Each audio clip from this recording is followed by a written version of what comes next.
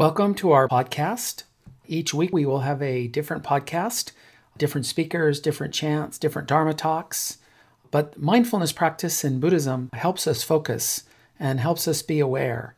And this program will consist of many different ways of meditating.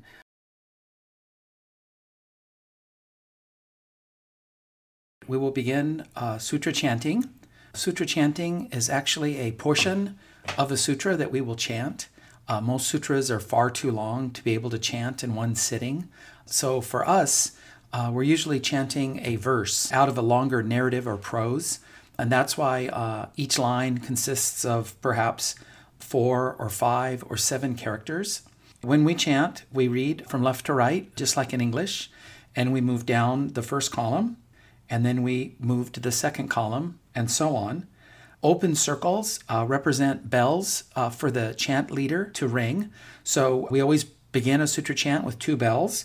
Whenever we change a section, we use 1 bell to kind of signal that we're changing from one section to another. And then when you end a sutra chant, you always end with 3 bells. Each syllable here is written in Romanized characters, English characters, and each syllable here represents a kanji, a Chinese character. And it's written phonetically. It's the sound of the character. The vowels have the same pronunciation independent of location or their neighbor. So this is different from English. And the vowel sounds, I've been told, resemble those in Spanish. So we have A, E, I, O, and U. And they're pronounced A, E, O, and U. And then you'll see italicized lines. Those are leader lines that I chant alone. And you will also see underlines under some of the characters. And that means that rather than each character getting a single beat, an underlined character will get a beat and a half. And to kind of make up that little extra time, the next character in line will only get a half beat. And what you do is you don't really concern yourself too much about the meaning of what's being chanted. This isn't flashcards. We're not trying to learn something. This is a ritual. And so we chant together as a feeling of oneness. Don't worry too much about how you're doing. Be aware and mindful of each character. This is a form of meditation. Rather than silent meditation, we're meditating through sound. So, you see the character, you say it, you forget about it, you move on, and you say the next character. And over time, it becomes effortless, and you'll begin to memorize it without realizing it. Today, we're going to chant the Shoshinge on page 63. This is the Gyofu style. It is more elaborate, more melodic. Some people love it. Some people maybe don't love it. It's a little harder, but it's more melodic. It has more of a rhythm. So in that sense, it's more enjoyable to chant. It has more dynamic range. It's more active. And here we have the musical lines when necessary. So whenever we change a section, we'll put up the new melody if necessary. The Shoshinge was written by Shinran Shonin, the founder of the Pure Land Jodo Shinshu tradition in Japan in the 11 and 1200s. This is his kind of magnum opus. It's 60 couplets, 120 lines of 7 characters each. So again, a giveaway that you are chanting a verse or poem.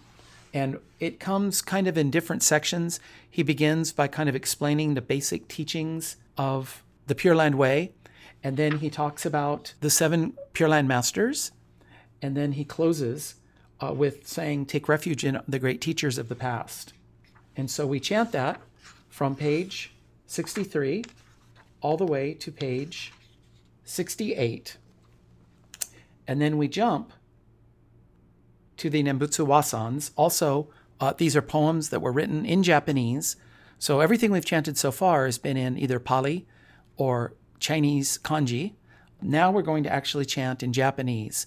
Shinran wrote these in the vernacular for the Japanese people so they could read it and understand it. So this is a very poetic explanation of his religious depth and spiritual consciousness. And there's leader lines, and we go all the way from page 76 to page 81. And again, we close with the koku, but the melody's a little bit different. And if you can read music, you're in good shape. This is a little bit more involved, but it's a very meaningful.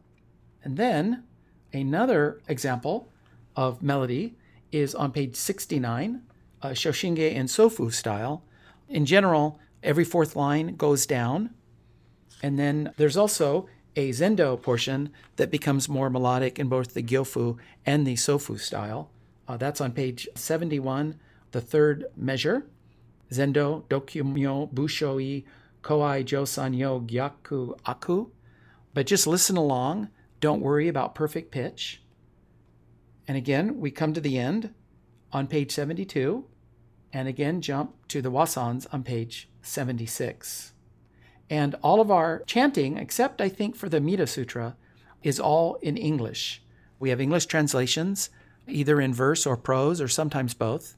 But you really need a commentary or a teacher to understand it because it's very non-literal, it's very symbolic, it's poetry, and it helps to have somebody kind of explain the metaphors and the analogies.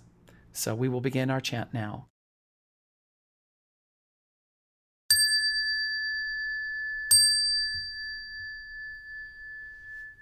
Kimyo muryo junyorai namo fukashi ko hozo bosatsu in niji zai seiji zai obusho token shobutsu jodo in kokudo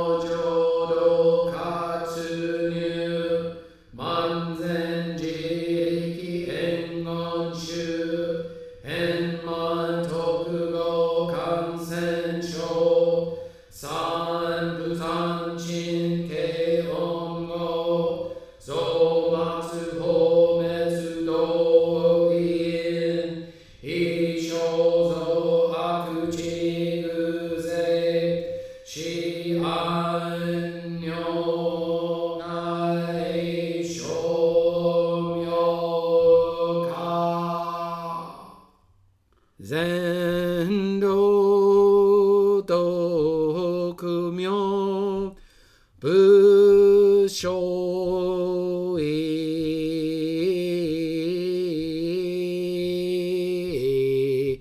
公愛上三よ逆悪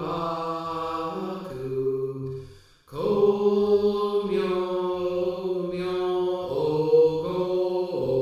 見年神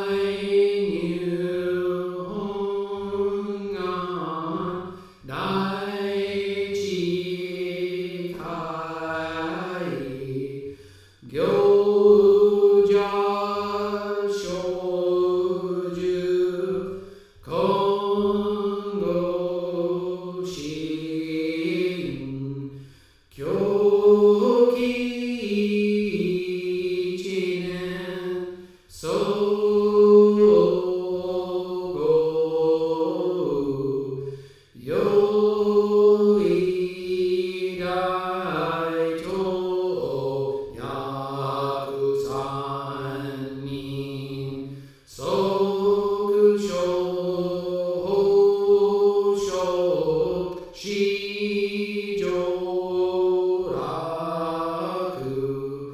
現進公開一大経由返帰安女官に祭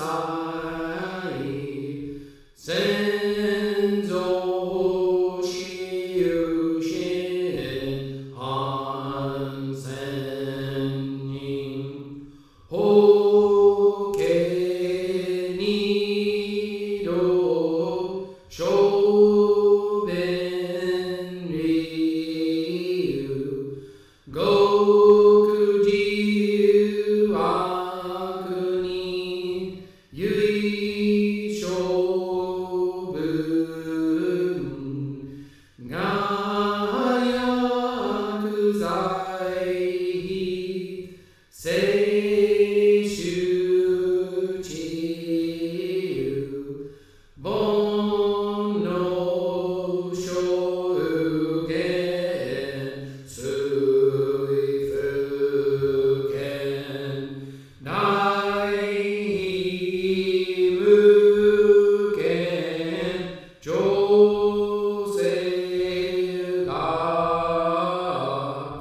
本資源不名無経由連に連な凡無人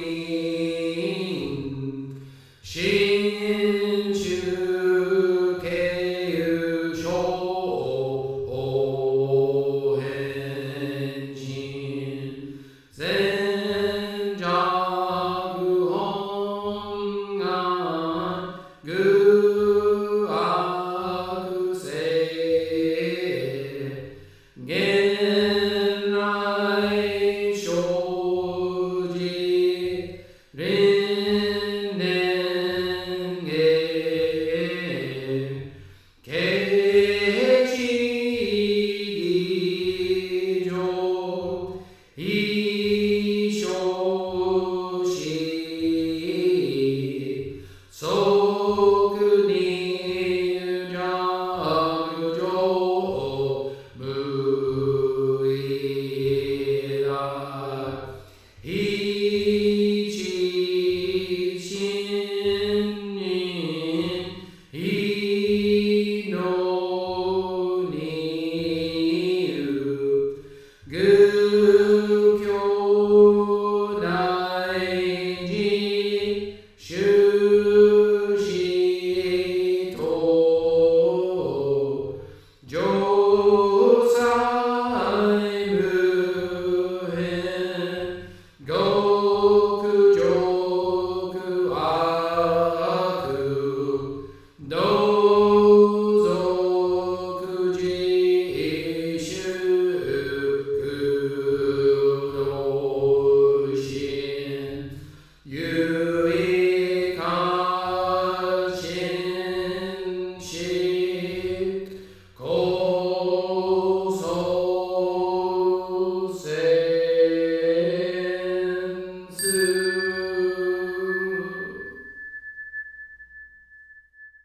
ナモアミダンブナモアミダンブナモアミダンブナモアミダンブナモアミダンブナモアミダンブなみな成仏のこの方は今にい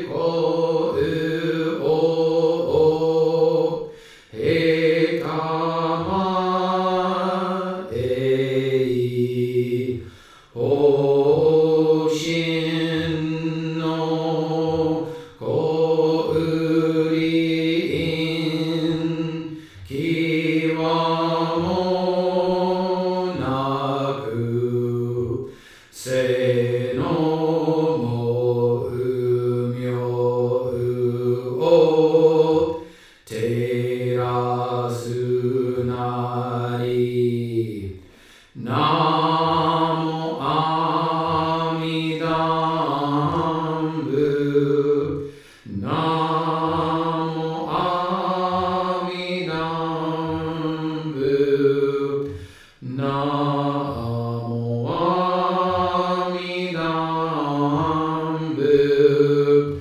ナモアミダンブな知恵のこうみょうはかりなし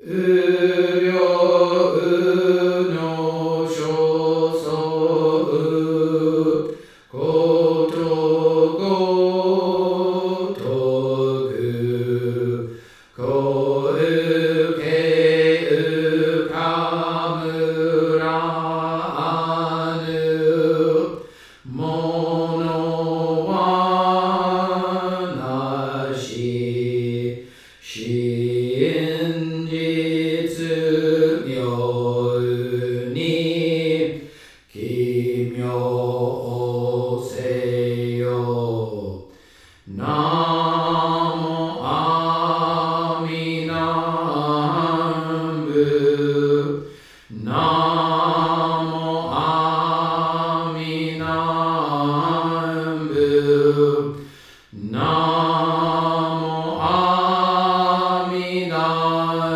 ブナモアミダンブ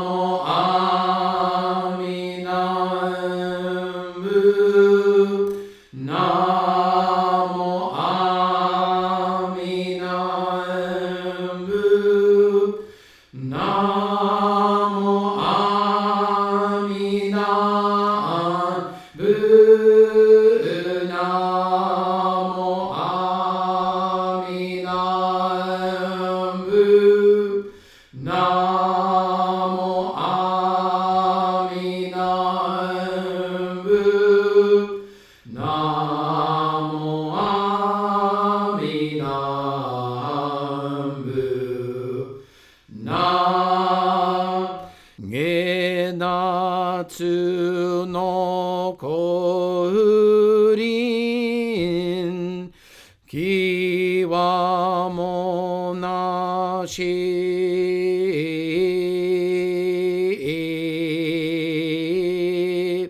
こうそくかむるものはみなう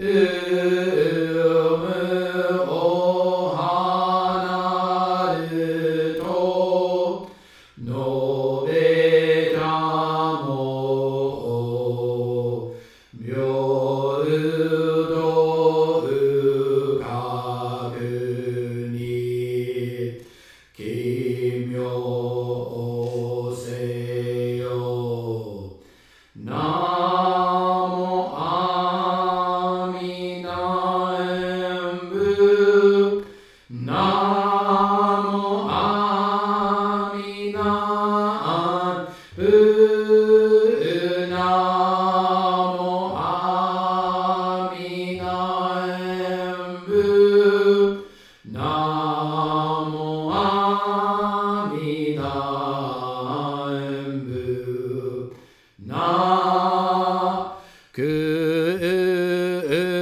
んむげにょこく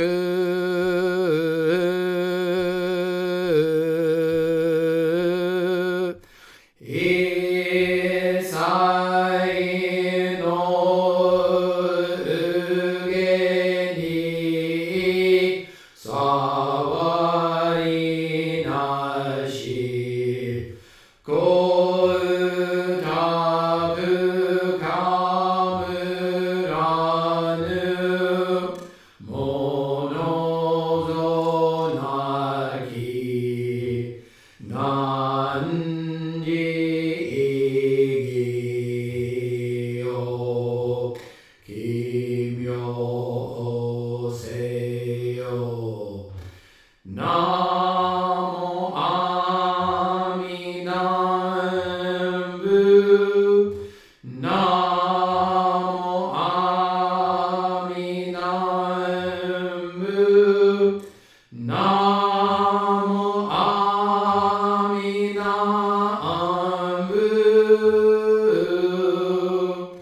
なもあみなんぶなもあみなんぶなもあみなんぶなもあみなんぶなもあみなんぶなもあみなんぶなもあみなんぶなしょうじょうこうみょうならびなしくしこうのゆえなれまいさいのごけものぞこいぬいきょうえよ奇妙せよなもあみなんぶなもあみなんぶなもあみなんぶなもあみなんぶなぶこうせゆえゆさいないちこうえんのぶと名付けたり三途の国安開くなり大王具を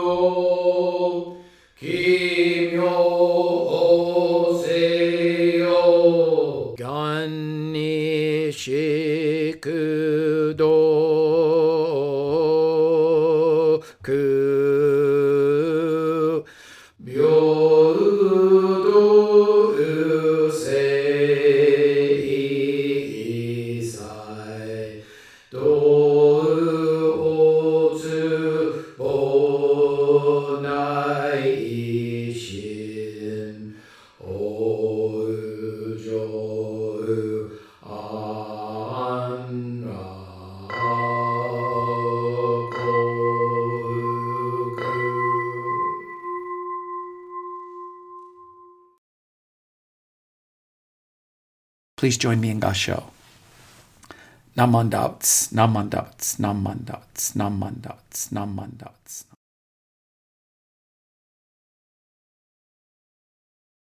Dancing for Joy. In mid-July, the Orange County Buddhist Church holds an Obon festival. During the festival, many people come to the BEC book sale booth in front of the Hondo and ask us where are the koi fish, the bonsai trees, the displays, and the demonstrations. I always smile when this happens, and I explain to them that they are thinking of the Hanamatsuri festival, which is held each year in mid-April to celebrate the Buddha's birth. I found this very interesting because each year I used to come to the Hanamatsuri festival and ask, when are we going to dance? And those around me would smile and explain that I was thinking of the Obon festival. To memorize which festival was which, I would repeat to myself that Obon is the festival with dancing. But I no longer think this is quite right. Today I think it's better to say that Obon is dancing. But I have had a very difficult time with this. I could not explain why Obon is dancing. Dancing seemed too simple to be the meaning of a major Buddhist festival. I was always looking for some other meaning to Obon other than dancing, but this was a big mistake. Throughout Buddhist history, dancing has been used to symbolize the spontaneous joy that accompanies insight. Even in America, we use this phrase, dancing for joy, to describe someone who is completely overwhelmed. Many times, we use this phrase figuratively, but its origins are more literal. People who have experienced a sudden realization literally and involuntarily dance for joy. A simple, everyday example of this is all the dancing that occurs after a goal is scored in the World Cup. However, rather than achieving a specific goal, Buddhist examples of dancing occur after sudden insight into the entirety of one's life. At Obon, we focus on the spontaneous dancing of Moggallana. Moggallana was one of the Buddha's two main disciples. After his mother's death, Moggallana was tormented because she was not as devout a Buddhist as he had hoped she would be. He was embarrassed by her and felt that he should have had greater influence upon her. After self-reflection, Moggallana realized that he had it backwards. It was his mother's profound influence upon him that enabled him to become one of the Buddha's great disciples. For the first time, he realized that she was the bodhisattva that had led him to the Buddhist path. At that moment, he spontaneously began dancing with joy. Traditionally, it is this story that is used to explain why we dance at Obon. However, many stories like this can be found throughout Buddhist history. For example, there was a great Chinese master named Tsung Mi, who lived in the 8th century. Tsung Mi's interest in Buddhism began at age 18, after the death of his father. His initial awakening experience occurred 6 years later, after reading several lines of the Scripture of Perfect Enlightenment. It is said that his awakening experience so overwhelmed him that he found himself spontaneously dancing for joy. Though Tsung Mi's awakening experience was certainly sudden, it is very significant that it did not occur during meditation, but instead occurred after reading several lines of Scripture. It is this experience that led Tsung Mi to caution others not to merely replace the study of the Dharma with the practice of meditation. In this way, Tsung Mi is known as a Buddhist synthesizer. So far, we have had an example of Indian dancing with Moggallana and an example of Chinese dancing with Tsung Mi. I would like to conclude with an example of Japanese dancing. It may be a bit surprising, but Shinran, the founder of our tradition, also frequently uses the analogy of dancing for joy.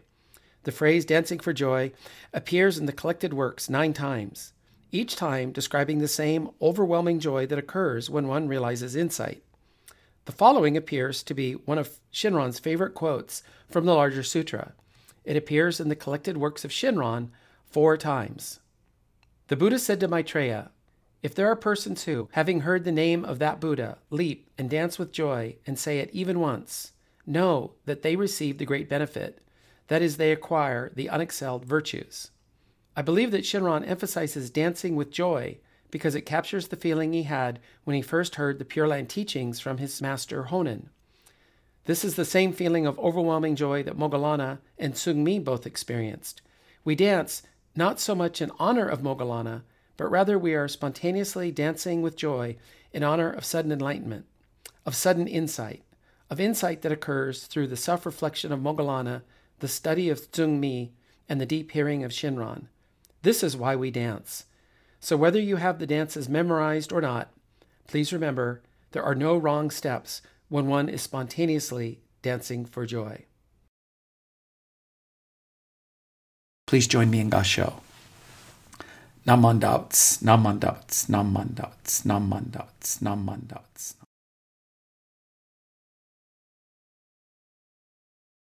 This concludes this meditation service. I hope you feel grounded. I hope you feel different than when you began. And this feeling you have, I hope you take it with you out into your everyday life. It's important to develop these qualities in a controlled environment like this podcast. But the aim is for the effects to begin to bleed out into your everyday life naturally. My wife once sent me a meme on Facebook that said, yoga works, but only if you show up.